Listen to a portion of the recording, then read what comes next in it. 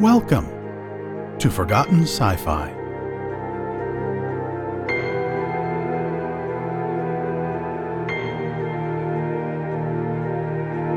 From Cecil B. White, this is Retreat to Mars. Chapter 1. The sun had dipped below the western hills, leaving a gorgeous mass of color in its wake. I stood there as the twilight arch swept up from the east, watching the shadows creep over land and sea, while the faint evening clouds overhead turned blood red under the last glancing rays of the sun. Many times I had watched the setting of the sun in the evening shadows, while the mosquito hawks hovered overhead with their plaintive cries, or plunged whirring downward upon their prey. Never twice the same that picture held me, until the city lights sprang into being in the distance and the flashing lights of the sentinels of the coast pierced through the gloaming. As I turned away to begin my night's work, the crunch of footsteps on the gravel path broke the stillness of the evening. An elderly, bearded man approached. He had come up the trail, and I had not noticed him until he was nearly upon me. Visitors to my little observatory are not uncommon. A few, those who show interest more than curiosity, are allowed to look through the instrument on the rare occasions when it is not engaged in photographic or spectrographic work. Mr. Arnold, queried my visitor as he approached. I hope that I am not intruding. I tried to get you on the phone today, but was unsuccessful, and having been told that I would find you here, I took the liberty of coming to see you. I'm just about to open up for the night, said I, and if you don't mind my carrying on with my work. Not at all, he replied. I can talk to you just as well, that is, if I will not be in your way. Having been assured that he would not trouble me, he followed me into the observatory and watched while I opened the shutters that covered the aperture of the dome. This done, and my right ascension circle set, I turned the telescope on the first star of my evening's program. When I had started the exposure and entered up the necessary data in the observing book, I turned to him. You must pardon me, my dear sir, if I appear to be rude or inhospitable, but I'm anxious to obtain a spectrogram of this star before it gets too far west for observing, I explained. All I have to do now is keep the star's image on the slit of the spectroscope. I noticed that you were engaged in spectrographic work, he remarked. How long will your exposure be? From his remark, I gathered that he knew something of the work in hand. So I answered. About 45 minutes with this seeing. It's a 5th magnitude star that I'm working on. Would you care to take a look at it? He climbed up the observing ladder and stood beside me while I explained things to him. When I had finished, he turned to me, half smilingly, and said, Is this seeing anything like it was last November, when you made your remarkable observations of the planet Mars? Apparently you've been reading my papers, I said.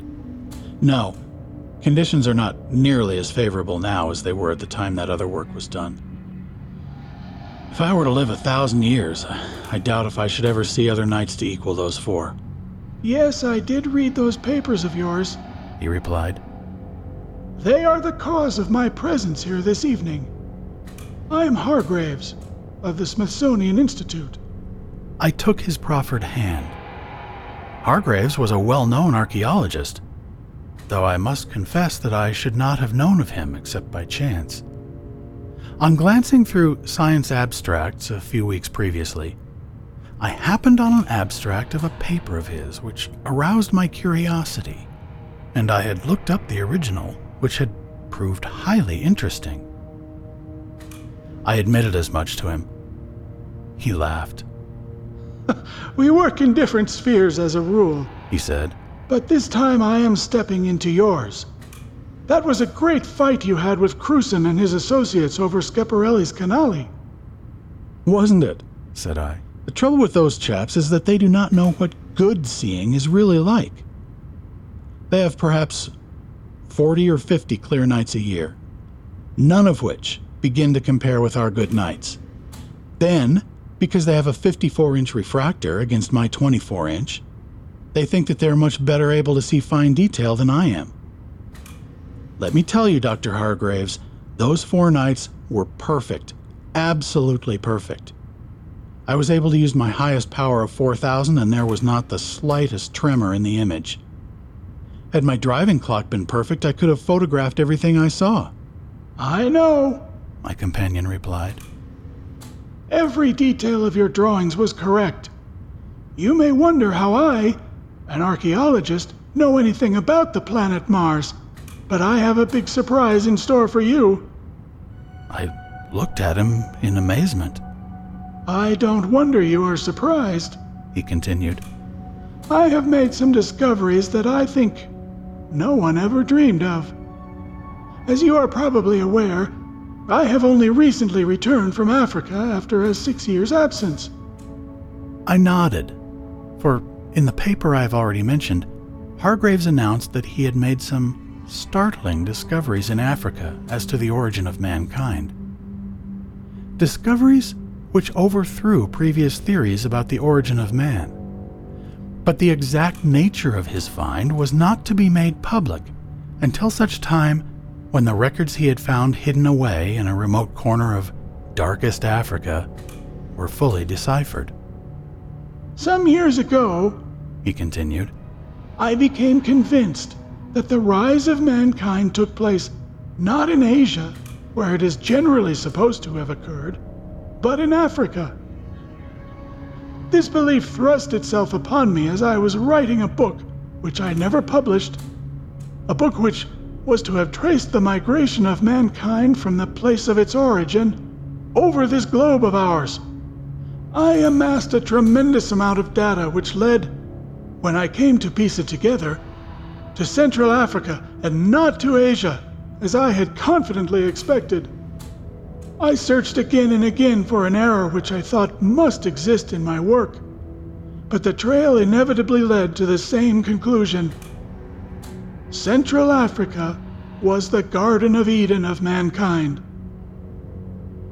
As you are aware, this was contrary to all earlier evidence, so I did not care to propound my theories without further corroboration. On consulting with the heads of my department, laying the evidence before them, it was decided to organize an expedition to see if any fresh data was available on the ground itself. The expedition, a small one as such things go, was organized and led by myself. It was successful, but the results are not yet ready for publication. To you, however, I would like to show what we have found, the understanding being, of course, that it shall not be divulged until my work is finished. Could you come and see me at my hotel? I will probably be in town for a week anyway." "Why not come and spend tomorrow evening with me?" I asked. So, we arranged it. Having finished the spectrogram, I showed my companion what I could of my equipment and turned the telescope upon a few of the show objects in the heavens, which delighted him immensely. After this, I saw him safely started down the trail, equipped with a flashlight to light his way to the road, where his taxi awaited him. Throughout the night, I could not keep from wondering what Hargraves had found in Africa that could be connected with the planet Mars. The dawn found me without a conjecture, and I turned in to dream wild dreams of Hargraves and Africa. Chapter 2. The following evening found us comfortably settled in my den. I was eager to hear his story. "I am not going to prolong my story with the details of the hardships of our journey," Hargraves began. "It is the usual stuff one reads in books of travel. Famine, thirst, and fever played their usual roles, with the result that my 2 white companions were out of the game before 2 years had passed. One died and the other had to be escorted back to the coast, where he subsequently recovered. With a handful of native bearers, I pressed on with the search, following every clue and rumor, only to be disappointed time and time again. We moved slowly and laboriously through unexplored Central Africa, ever seeking traces of man's handiwork other than that of the natives. I was laid up in camp with an attack of fever when another rumor was brought by a native who had heard of our quest. This time, it was substantiated by evidence in the form of a curiously shaped piece of metal. This was in form somewhat like a shoehorn, and pointed in 2 places with an ingenious form of ball and socket joint. On examining it closely, I saw that there had been 2 other pieces attached to the central portion, which had evidently been snapped off. Where the metal showed its broken surface, it was bright and crystalline in appearance, so that I judged the break was of recent date. At first I thought that the natives who had found it had cleaned it up, for the surface was bright and shiny. Lying there in my blankets, I questioned the messenger through my interpreter, but I was assured that it was just as it had been found some years before. The metal of which it was made was unknown to me. It looked like steel, with a lustrous surface, but it weighed no more than an equal amount of aluminum. Later tests showed that it had much greater strength than steel, and that it was extremely hard. Even a file would leave no mark upon it. From what I could gather, it had been picked up in a valley lying some 10 or 11 days' journey to the northwest of us, when several members of his tribe had ventured in on a hunting expedition. I say ventured in because the whole of the area in question is looked upon by the local tribes as the abode of the dead, and it was only when starvation threatened and hunger overcame their fears that they dared to penetrate this forbidden valley. Impatiently I waited until I was well enough to travel. Then we set out with the messenger as a guide. Gradually, the character of the country changed until the swampy, fever-infested jungle gave way to a rolling, park-like country. Our way led steadily upwards, until on the 9th day, we were moving over a verdant plateau which was alive with small game.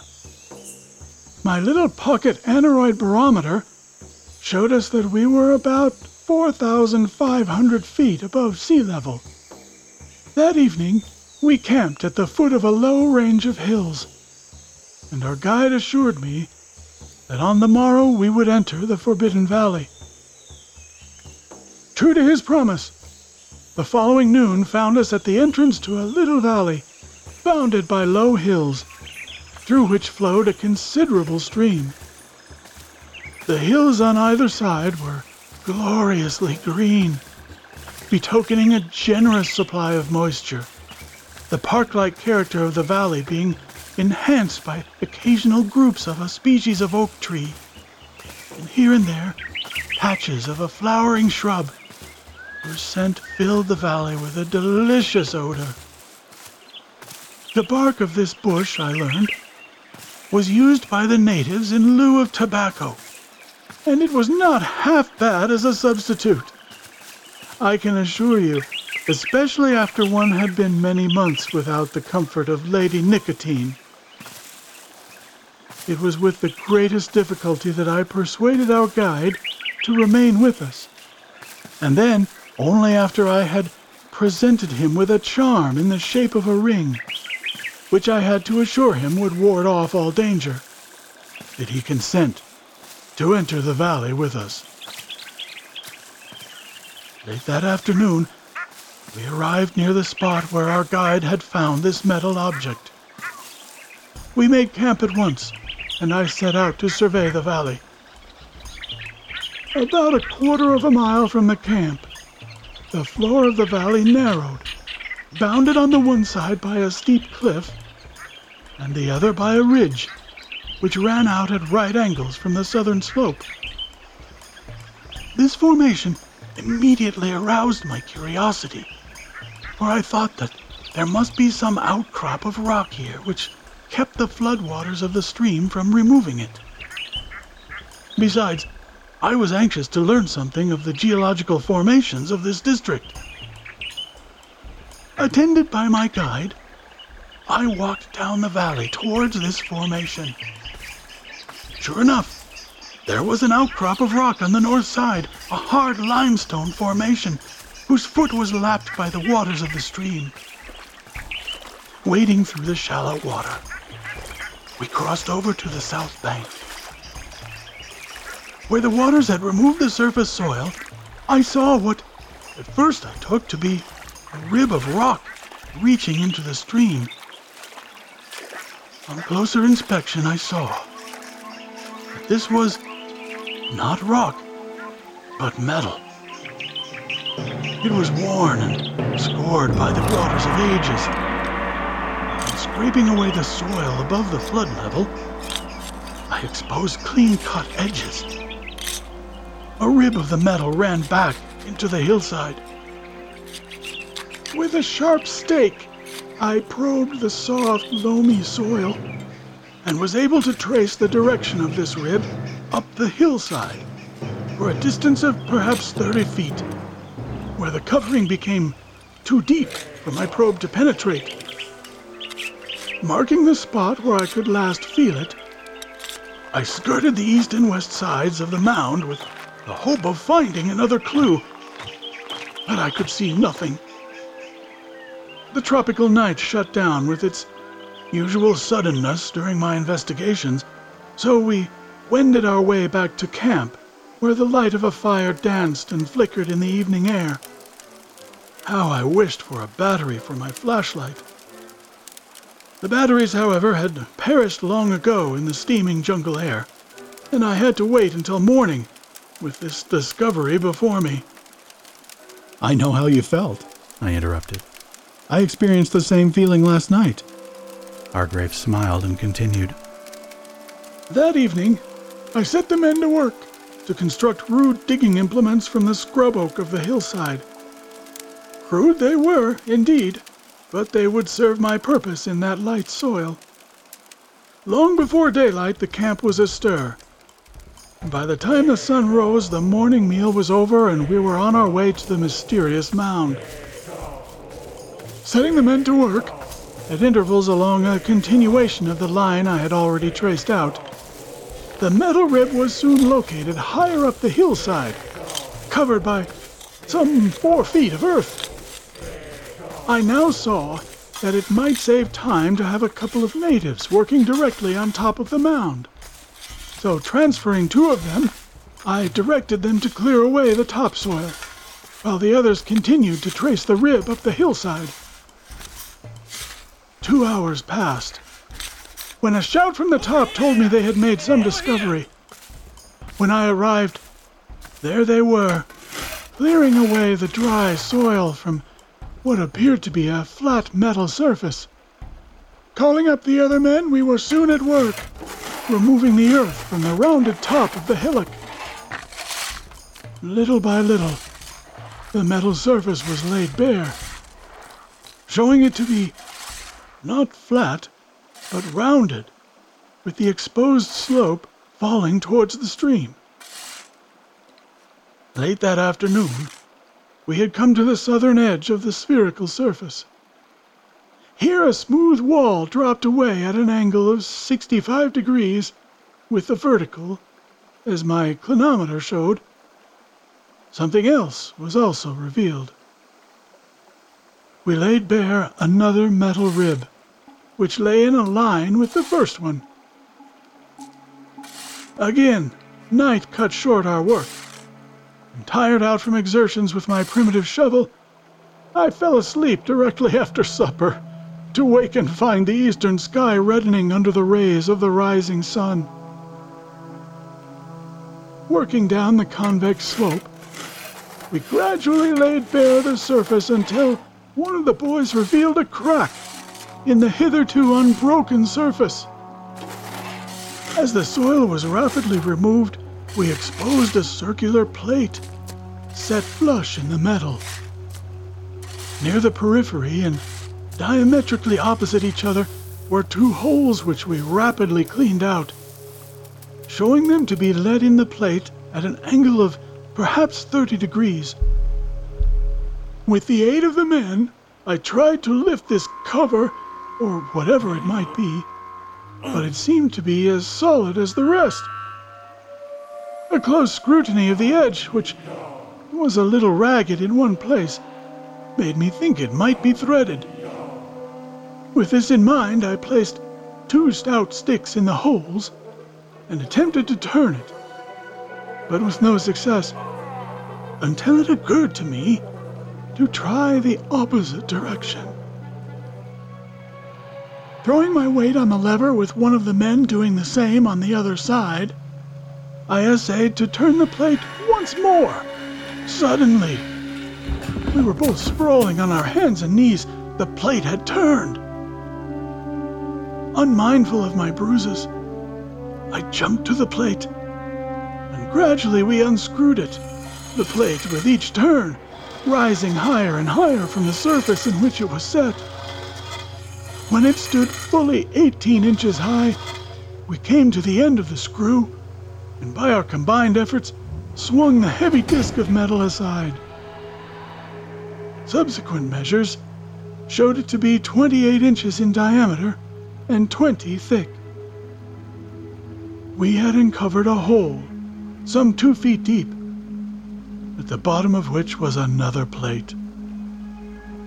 Arranged in the form of a square of 12 on a side, were 144 equally spaced circular holes, each one about half an inch in diameter, and on the plate lay 6 metal objects. I picked these up and examined them one by one. They were similar in shape and size and were in the form of a rod of circular cross-section, 6 inches long with a crosspiece on top, giving them the form of a capital letter T. Each of these were slotted across at various points, but no 2 in exactly the same manner, and on them were engraved strange characters. Here is a sketch of them. Hargraves handed me a piece of paper on which were drawn several stick-like figures. The thought struck me at once that these things might be keys to unlock whatever lay before me. So I tried one in a hole where it fitted snugly. Now, I asked myself, into which hole did each key fit?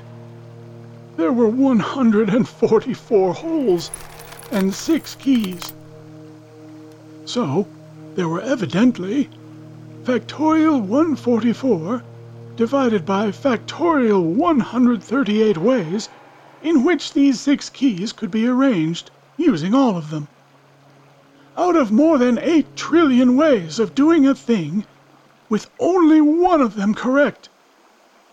The chances are somewhat against one's hitting the right combination by chance. You might hit it once in a million years, I laughed. if you could keep on trying that long. Well, He continued.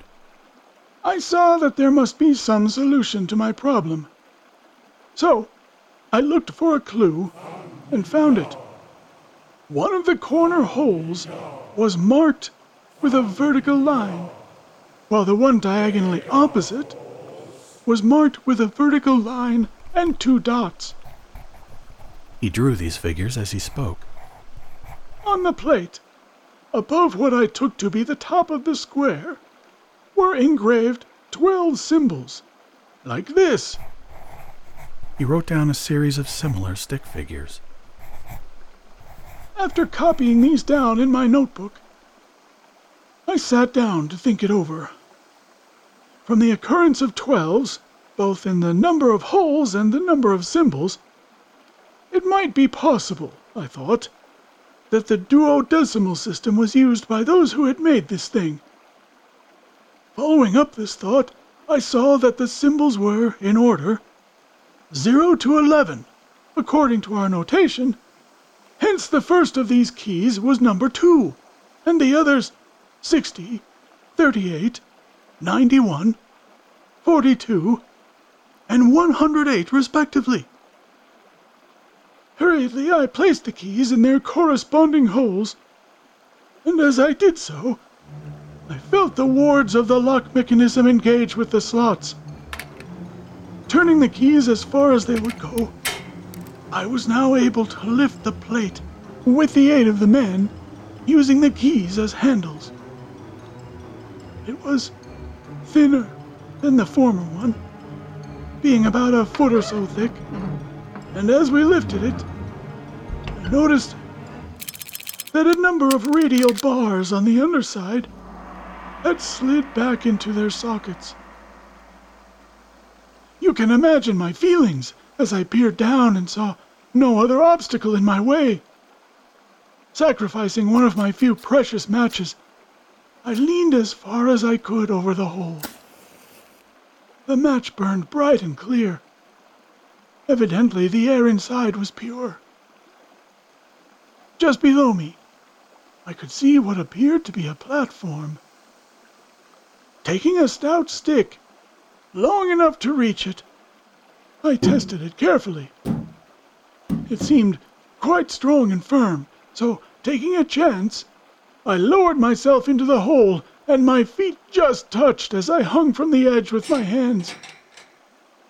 I could see by the light that filtered in from overhead that I was standing on a metal grating. It was not level, but tilted downwards to the north. As I had suspected, this construction, whatever it might be, had fallen over from the vertical and lay at an angle on the hillside.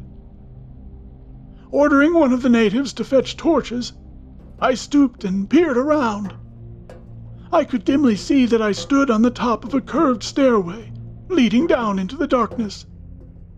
Grasping the heavy handrail with which it was protected, I cautiously descended. I noticed that the steps were abnormally high as I went down. Later, I was to know the reason. A few steps down, and I came to another platform which I could make out in the faint light as circular, surrounding a well. Striking another match, I examined the wall behind me. In its surface, I saw another set of holes, similar to those in the plate we had removed. My match flickered out, and not wanting to waste any more of my precious store of them, I climbed the steps and wriggled out into the daylight to await the arrival of the torches. Presently, the man I had sent arrived with a goodly load of dry, resinous sticks that would burn well and brightly. I lit one, and calling to him to follow me, I again lowered myself into the hole, remembering to take the keys with me. Stepping carefully, for fear of falling on the sloping surface, I walked around the gallery examining the place. It was about 20 feet in diameter with a 5-foot gallery from which led a second flight of steps. There were 4 sets of keyholes in the wall, about 5 feet above the floor. The second gallery was exactly like the first, and I did not stop, but went on down the last flight of steps. This was evidently the bottom of the cylinder, and like the other 2 stories, its walls held the now familiar key plates. Going to the one on the lower side, I examined it closely. Above the square of holes were 12 sets of symbols arranged in pairs. The first members of these pairs corresponding to the numbers on the keys. Evidently, the keys did not correspond to the same holes as above.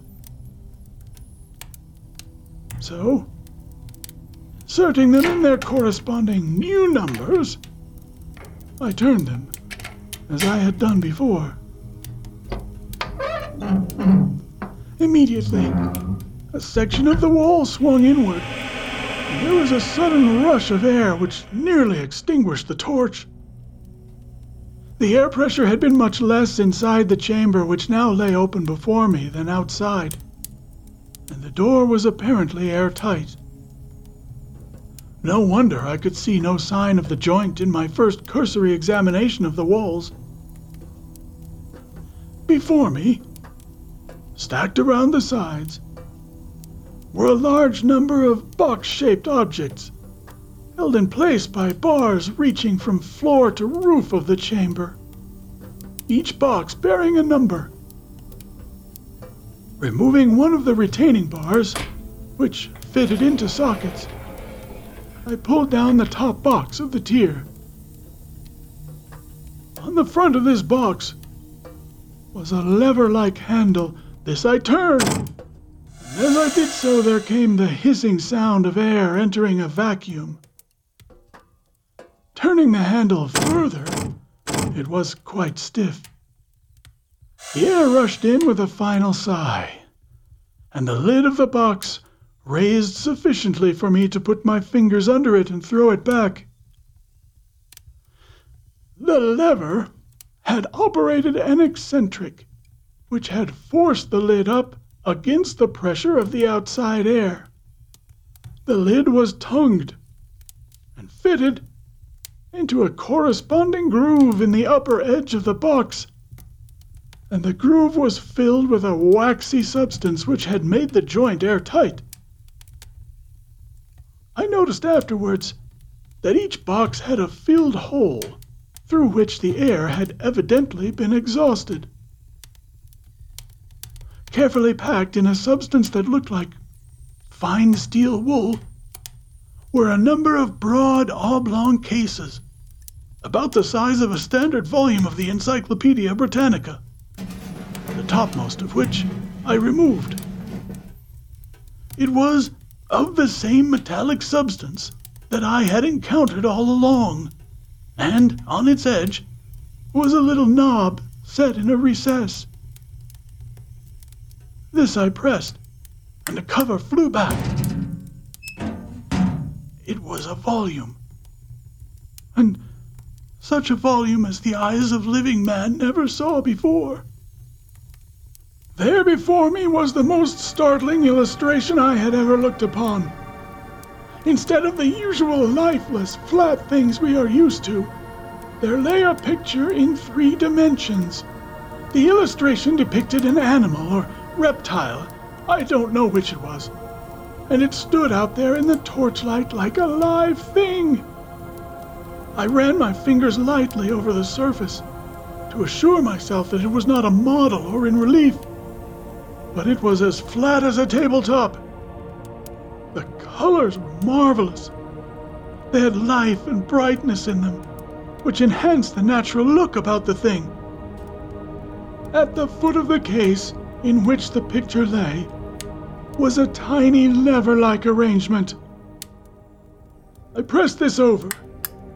As I did so, there was a tiny whirring sound followed by a click, and the picture flicked out of sight and was replaced by another. One half the page, if I may call them pages, was occupied by this new illustration, the other half being filled with characters, evidently writing of some kind. Page after page flicked by at my touch, the majority bearing those wonderfully executed illustrations in 3 dimensions. Box after box was opened, and each was found filled with these strange volumes. I carefully replaced those I had removed, and closed the lids of the boxes, replacing them in their tiers. Where was I going to start in this place? I felt like a child surrounded by novel toys, not knowing which to examine first. Then it occurred to me that everything was arranged in a methodical manner The numbering of the cases and the volumes showed this. Looking on the door of this cell, I saw something I had overlooked before. It was numbered 10, according to our notation. Number 1 must be on the first landing.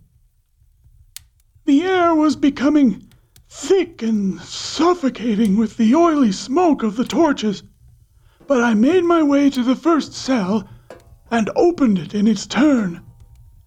Being warned this time, I had the man stand back with the torch so that it would not be blown out. The pressure here was much lower than in the other cell. I was nearly overthrown by the sudden gust of air that drove in before me as the door swung back. This chamber was similar to the one below, and in the topmost row of boxes, I saw number 1 in a corner. I removed this case, and as the air was becoming unbearable, I took it out into the sunlight to examine it. It contained what I may liken to a child's primer, profusely illustrated. The first volume was filled with pictures of common objects, each with a few symbols at the sides: trees, rivers, lakes, and mountains, birds, beasts, and reptiles, the majority of which were unknown to me, were illustrated.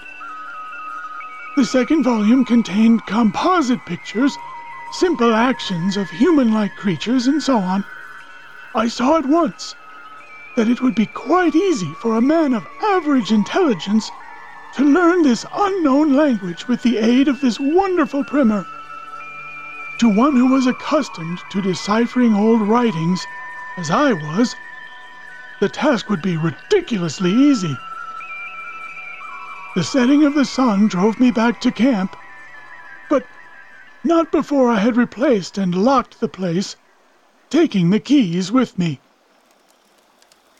By the light of the fire, I studied my trophies that night. It might interest you to know just how the lessons were arranged. Take, for example, the verb to walk. In one set of pictures, a being was shown in the foreground approaching a hill. The second showed him bent forward, walking up the hill, while a third showed him at the top. The characters were exactly the same in each case, but over the first was an inverted V, over the second, nothing, and over the third, a V. The tenses were all indicated by a symbol above the verb. The degrees of adjectives were similarly indicated, hence it simplified the written language exceedingly. I sat and studied well into the night, until weariness compelled me to cease. But at dawn I was awake and at it again. Throughout the day I worked, having given instructions to the men to continue their work of removing the earth from around the cylinder. Every moment, the system of writing became clearer, until late in the afternoon, I came to a lone sentence set out in large characters. A rough translation of it would be, "We greet you. Continue. We have much in store for you." Here was a direct message, and a message that made my heart leap. If I had worked hard up to this point, I worked feverishly now. Who, I wondered, were we? The following day another message was translated. It read, "The people of another world greet you." I checked my translation again and again, but I had made no mistake.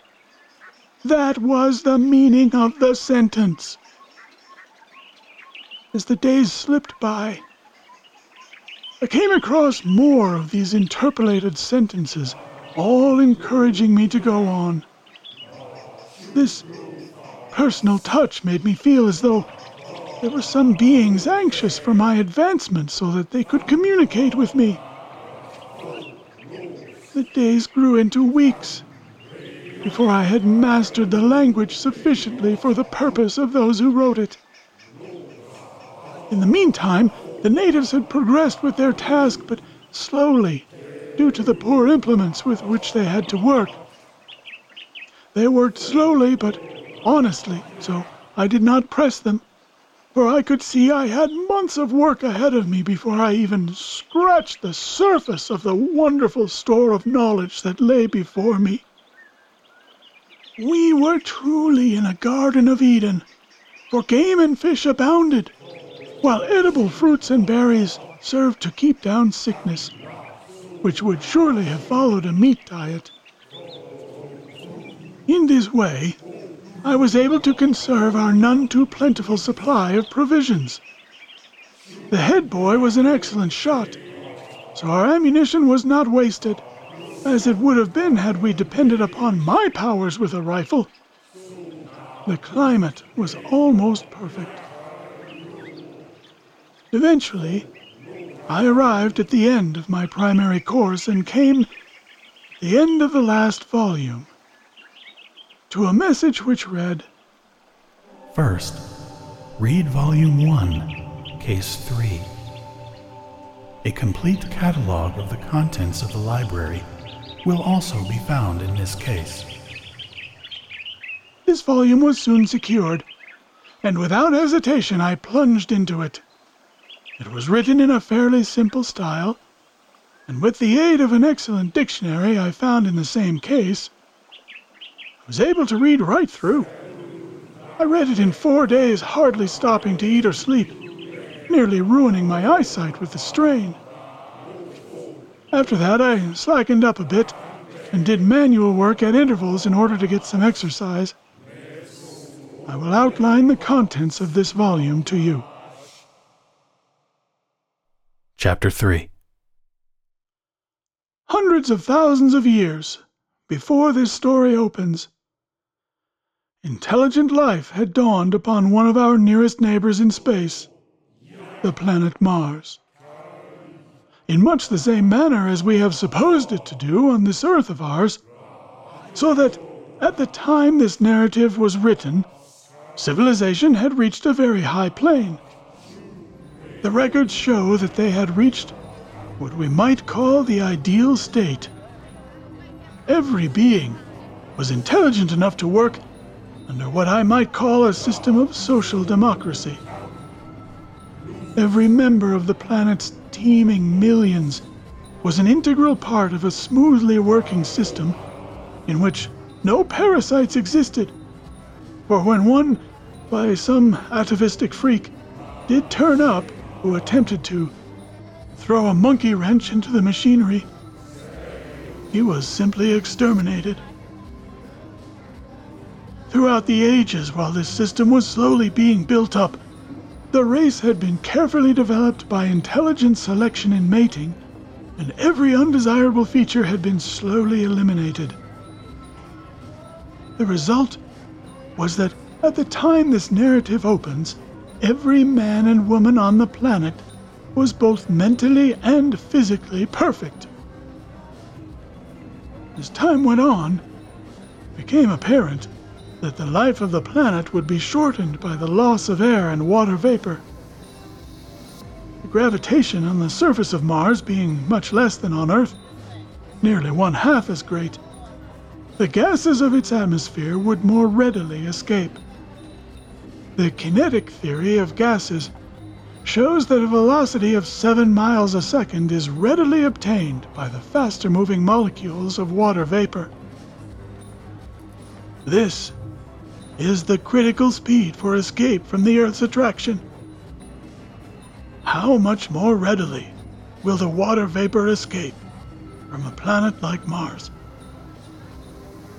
Some scheme had to be developed then, in order to reduce this rapid escape of the planet's vital fluid, if life on the planet was to be possible in future ages. Martian engineers set to work, after due deliberation, to construct gigantic underground reservoirs lined with an impervious material. After nearly 1,000 years' labor, the work was finished and the waters of the lakes and seas were impounded in these vast underground storage basins.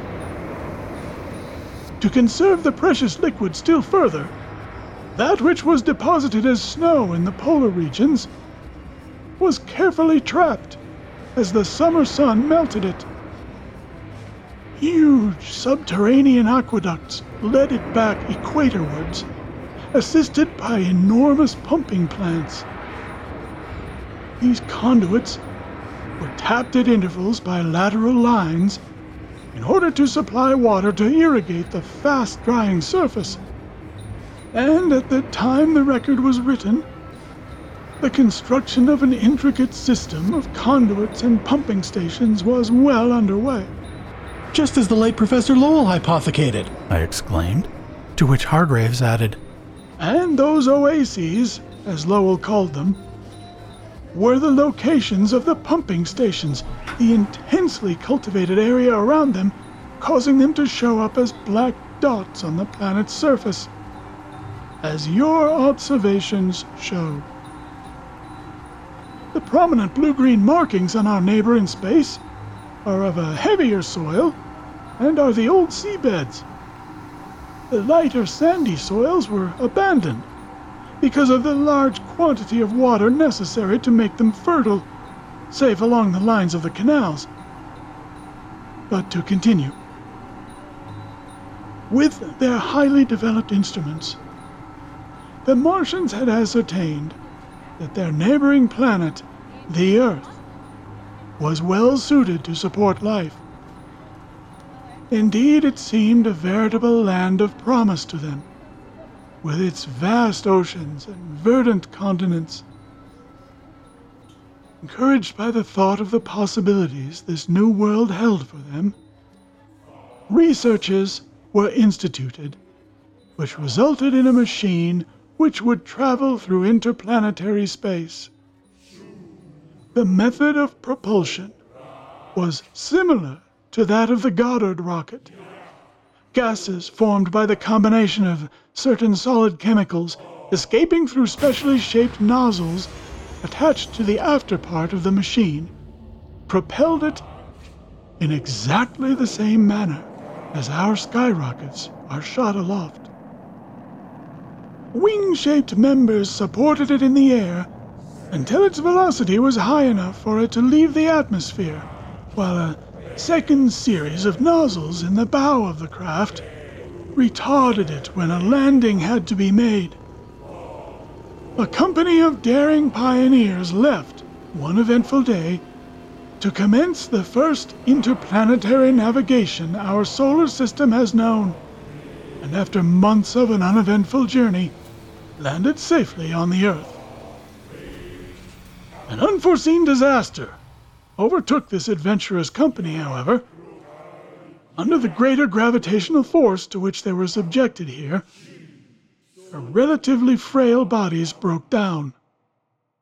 Prolapse of their inner organs caused many to die in agony within a month of their landing. So, the project was abandoned, and the survivors returned to their native planet. Undaunted by this failure, they set to work to develop a race capable of withstanding the new conditions.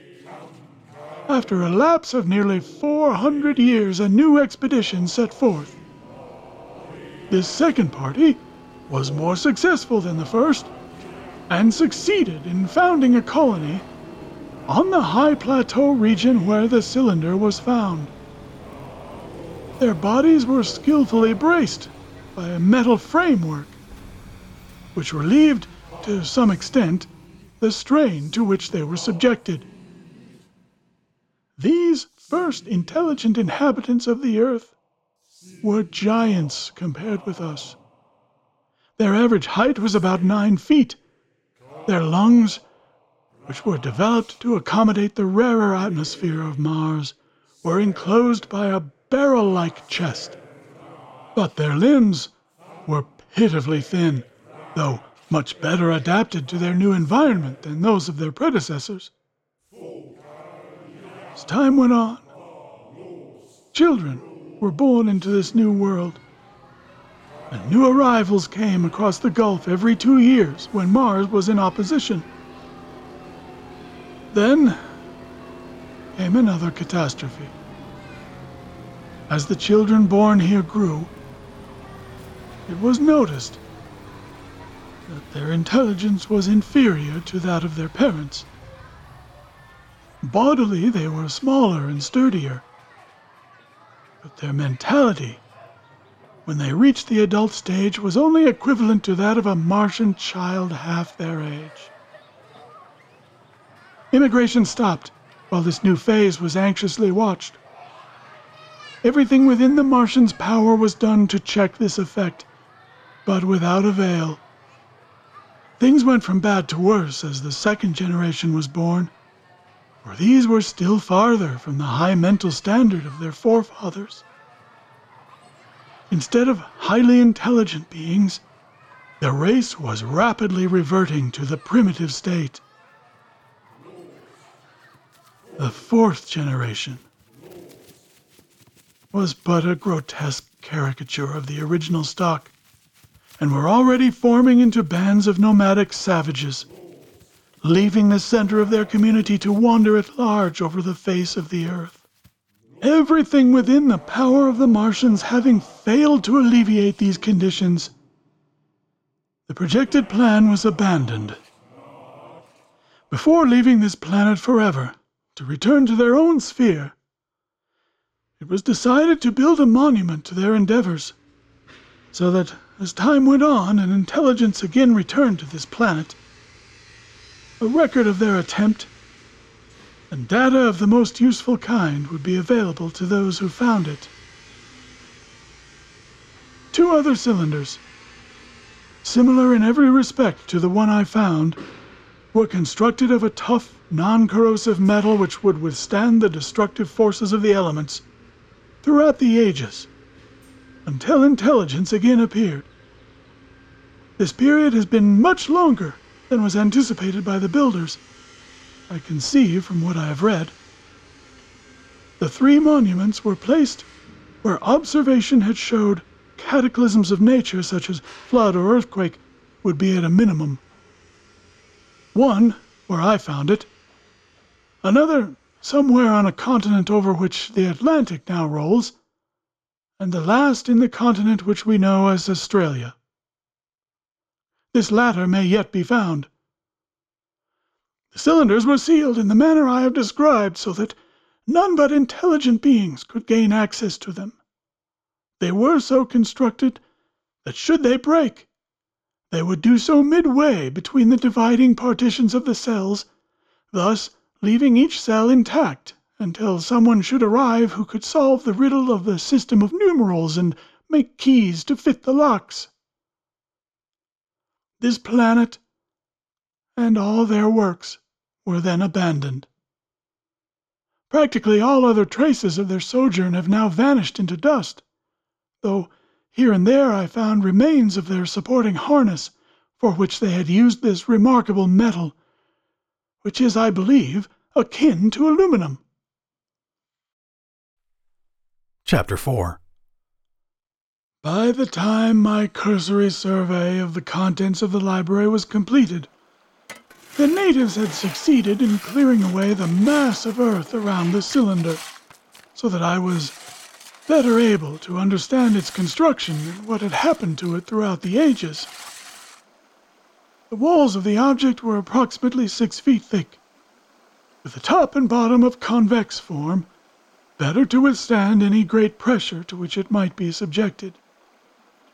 The whole structure was of one seamless piece, unbroken save where the manhole gave access to its interior.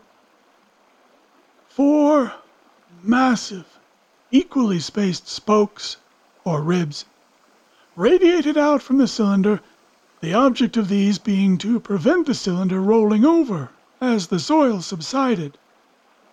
The cylinder was approximately 40 feet high and 60 in diameter. The arrangement of the interior I have already described to you.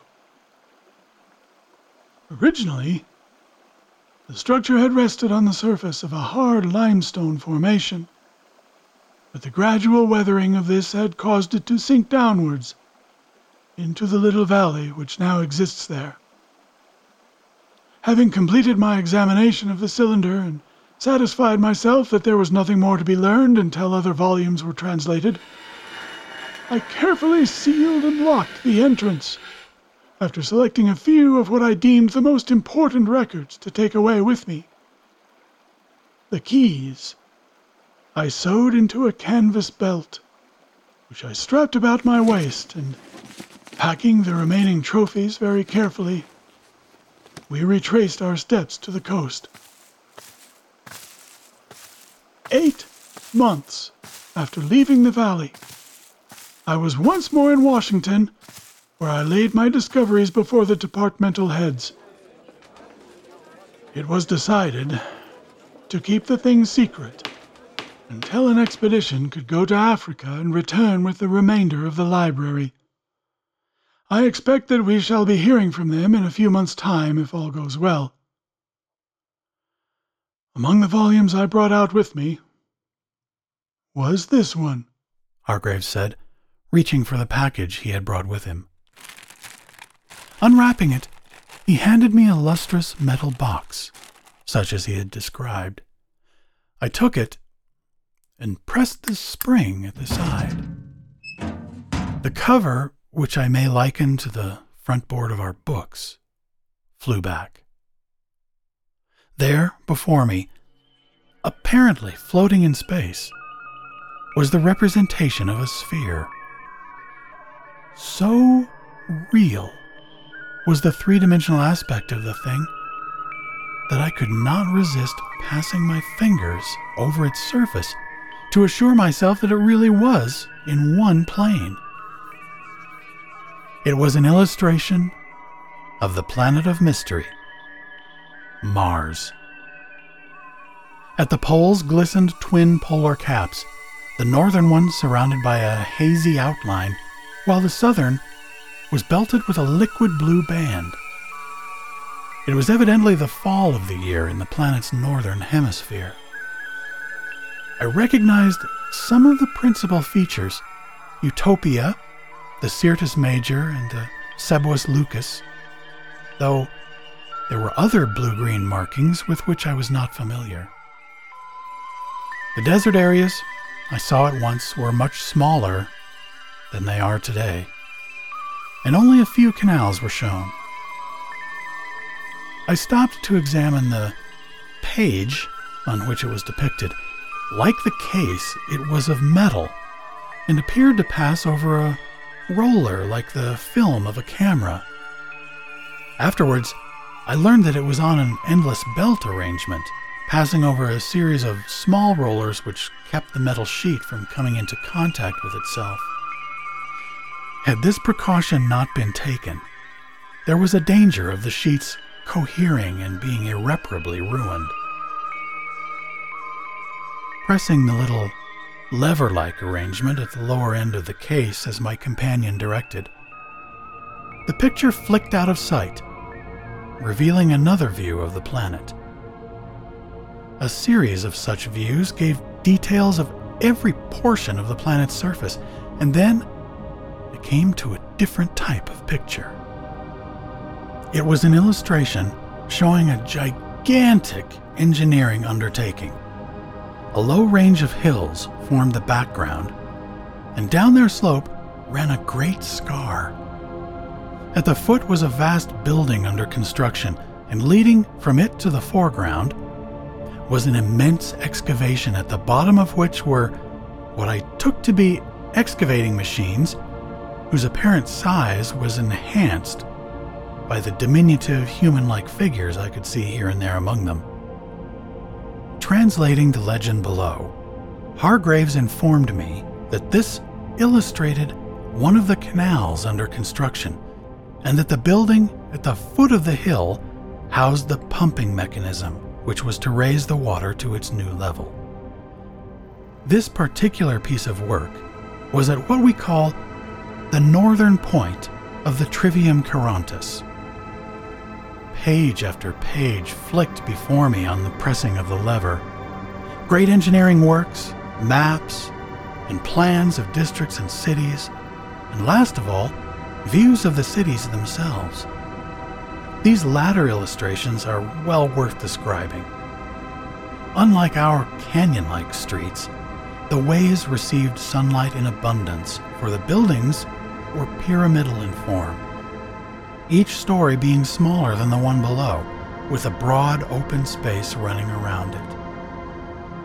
A reddish stone seemed to be used in their construction, with a trimming of dull green, well suiting the style of architecture which had a Babylonian cast about it. Fancy carving or ornamentations were wholly absent. A number of torpedo-shaped objects were evidently moving through the air above the waves between these massive piles. A host of others were parked on the broad galleries of the buildings, over which were what I supposed to be long windows which lighted their interiors. This, Hargraves told me, was the metropolis of the planet, and these were the executive offices from which the affairs of this far-off world were directed. A symbol mounted on a staff at the top of each building marked the department to which it belonged. A flaming sun, crossed parallel lines, a square and compass, and a cluster of fruits were among some of those I saw. I will leave it to the listener's imagination to solve the meanings of these symbols. Another view showed the stages from which great aerial liners left for distant cities, or to which they came to discharge their living cargo. A few were resting upon their cradles, taking aboard freight and passengers, or discharging the products of distant districts onto conveyors which took it rapidly underground. All heavy traffic was carried underground in the cities, I was informed, and came to the surface only at its destination. To think that this was taking place 500,000 years ago, I said to my companion. I wonder what it is like there now. Someday we may learn, he replied. They may have progressed but little and may be passively waiting until our intelligence is high enough to make it worth their while to communicate with us. Think of the difference in intelligence which must exist between us, perhaps as much as between mankind and the apes. We would not think of establishing communication with monkeys, would we? Then we must not expect to hear from our neighbors until we begin to approach their standard of intelligence. It was late that night when my visitor left, very kindly leaving the volume behind for my further perusal, and with a promise to aid me by interpreting the accompanying text. Without his aid, I would not have been able to make much of it, and would perhaps have come to many erroneous conclusions. The following days, with Hargraves' assistance, I studied it thoroughly, comparing the maps with my own drawings, and checking up much of my observational data. I have written down this story so that time would not cause me to forget the finer details. Someday I may publish it, if I can obtain permission. Postscript. Since penning the above, the remainder of the library has arrived in America, and my friend informs me that I am quite at liberty to publish this, which he has read. At present, Hargraves, with a large staff of assistants, is engaged in the translation of the records, but it will be a long time before such a colossal work can be published. The expense will be enormous. The world has waited 500,000 years for this discovery, so I suppose we can be patient for a few more years until the story is given to us.